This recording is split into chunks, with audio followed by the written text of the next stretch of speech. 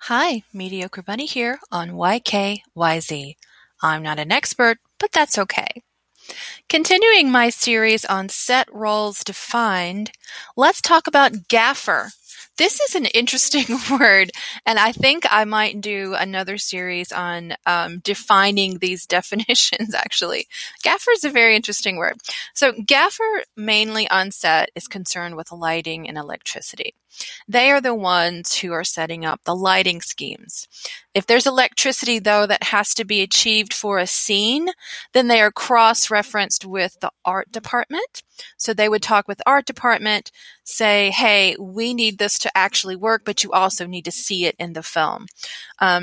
They do quote-unquote practicals.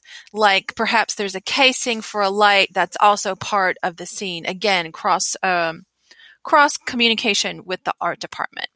So a gaffer is the person in charge of lighting and electricity. They would be in communication with art department, key grip. These would be the people who are allowed, according to rules on set, to speak and communicate with each other without bothering higher ups. So gaffer, word for today. Thank you. I'm Mediocre Bunny on YKYZ and set roles defined.